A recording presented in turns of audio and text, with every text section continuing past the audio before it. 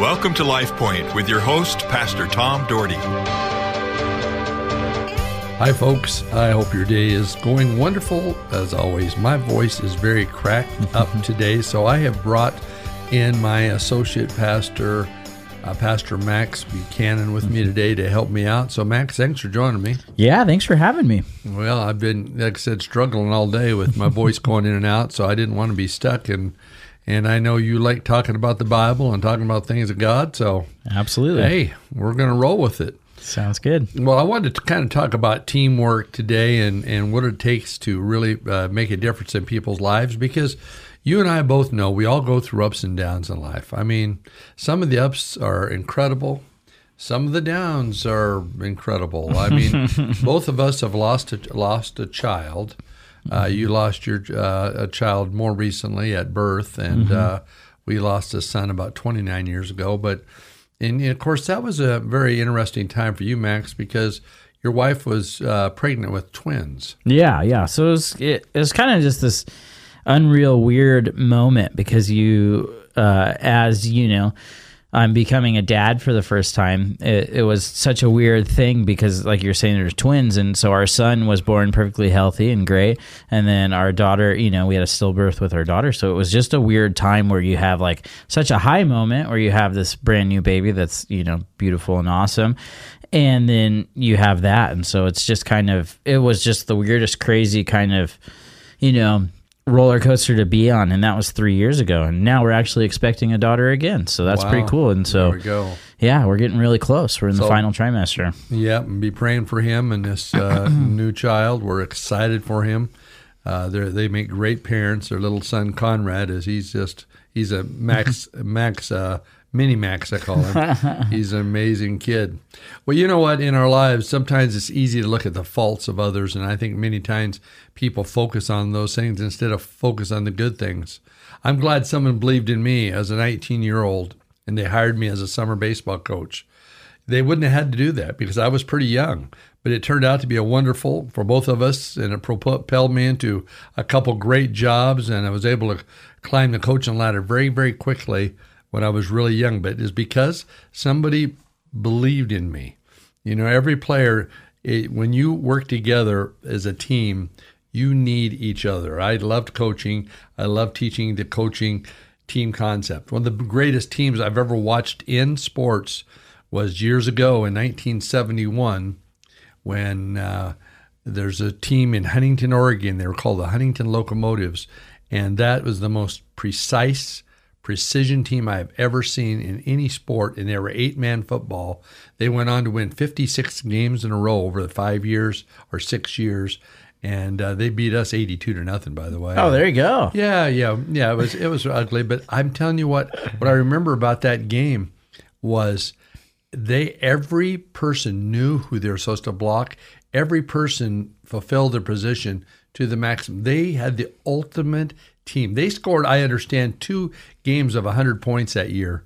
So 82-0 wasn't bad compared to 106-0, I guess. But but I think sometimes the problem we have is we don't understand people, and so instead we write them off. Sometimes we see people that we think, well, there's not a lot of hope, so we don't give them a chance. I think that happens in ministry sometimes. There's probably gems out there, Max, in ministry that are capable of doing great things, but we think, they won't work. So we don't give them a chance, So we need to look for the best in people. And I'm going to talk about Philippians chapter 1, verse 3 through 6, and we'll talk about that, Max, and go through that. Sweet. I thank my God every time I remember you. This is the Apostle Paul talking. In all my prayers for all of you, I always pray with joy because your partnership in the gospel from the first day until now, being confident of this, that he who began a good work in you will carry it out in completion until the day of Christ Jesus. I like how this starts. One is I thank God for you every time I remember you. Thanking God, I think, is very, very important in our lives.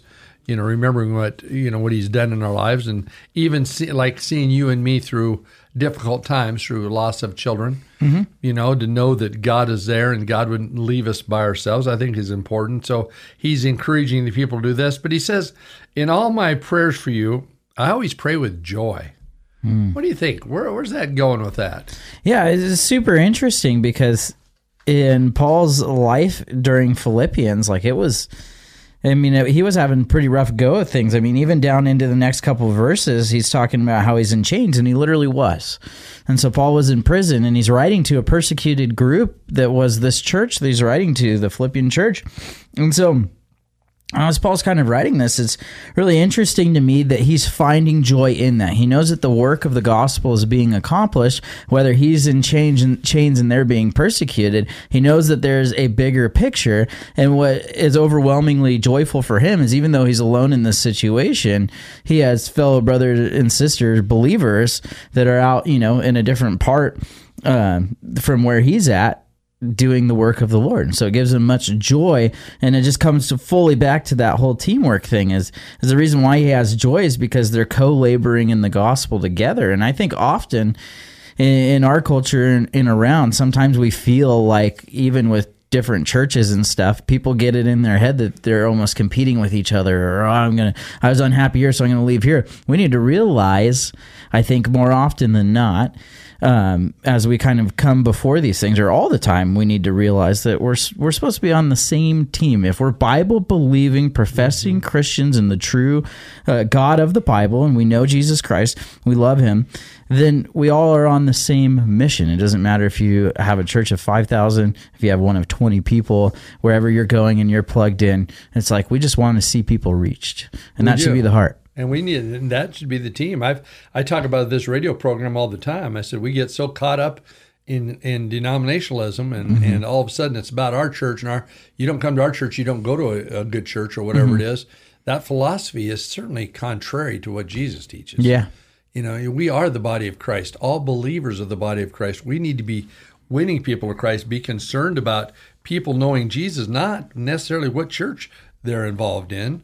We need to encourage people in life when they struggle to hang in there. Sometimes people are waiting for the sky to fall on them, and it's just like when you start looking at that, you're looking at negative all the time instead of seeing the positive, finding the joy in life. I wrote down in some notes, I said, remember the best and forget the rest. There you go. If we could forget those lousy, nasty times that we've had. I mean, I've had some experiences that I didn't like, and I don't like, they're kind of out of my memory now. Yeah. I mean, I can certainly pull them up because I still can pull things up, but why would I do that? People are so prone to concentrate on the past and never let it go. People, if you're out there today and you're concentrating on the past, let it go. Let God take care of that. That is hindering you from everything God wants you to be.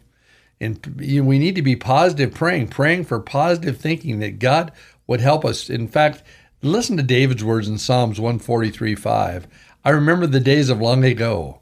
Meditate on all your works and consider what your hands have done. David looked back and remembered the power of God.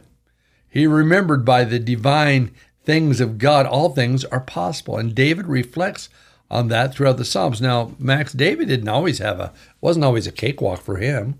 No, it wasn't always a cakewalk. I mean, think of David's life was pretty insane. I mean, even as he was the young king that was truly chosen by God, there was already another king in there that the people had chosen. That person didn't like that whole idea, right? Right. And so you read about his life, and then as you go through, it's just like different stuff. And some of it was caused by, the sin that was obvious that he committed, but others of it was just, there's just times and seasons that things happen. And so it's kind of interesting to read about David.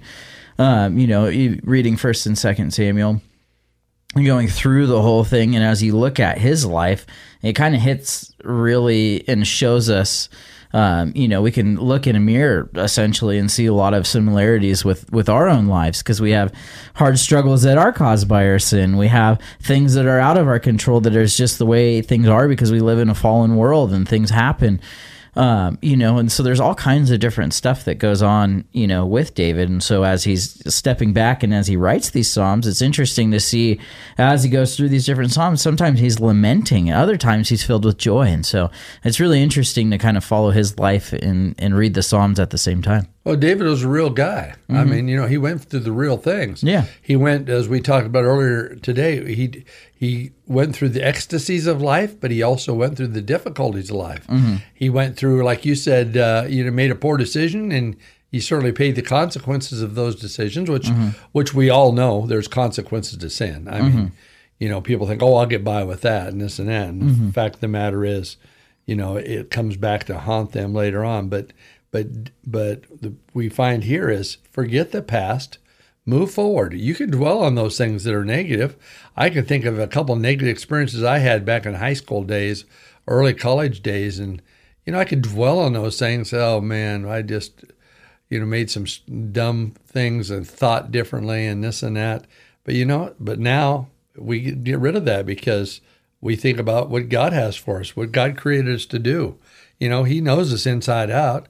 He created us in His image. So, how should we pray? Philippians 1:9-11 says, "And this is my prayer, that your love may abound more and more in knowledge and depth of insight, so that you may be able to discern what is best and may be pure and blameless for the day of Christ, filled with the fruit of righteousness that comes through Jesus Christ to the glory and praise of God."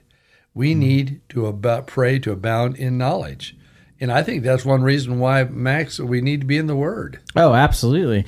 That's an incredible thing that we get to do is be in God's Word. And so I want to encourage everybody that if you haven't read the book of Philippians in a while and you haven't been reading or something like that out of your Bible, jump into Philippians and read it because it's an amazing book. It really is. And the Apostle Paul went through a lot, but he wanted us to get down some very important things. His very first bunch of verses in this chapter was about thanksgiving and praying, and how to advance the gospel, even when he was in chains. God has big things for you. Well, Max, we got to run. All right, sounds good. I'll catch you tomorrow. All right. Bye, folks. Have a great day. LifePoint is a ministry of the Cloverdale Church of God.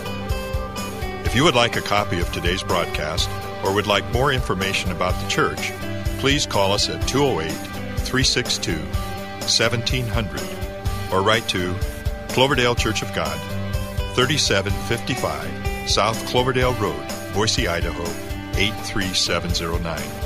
You may also visit us at our website, www.cloverdalechurch.org. Thank you for listening and have a blessed day.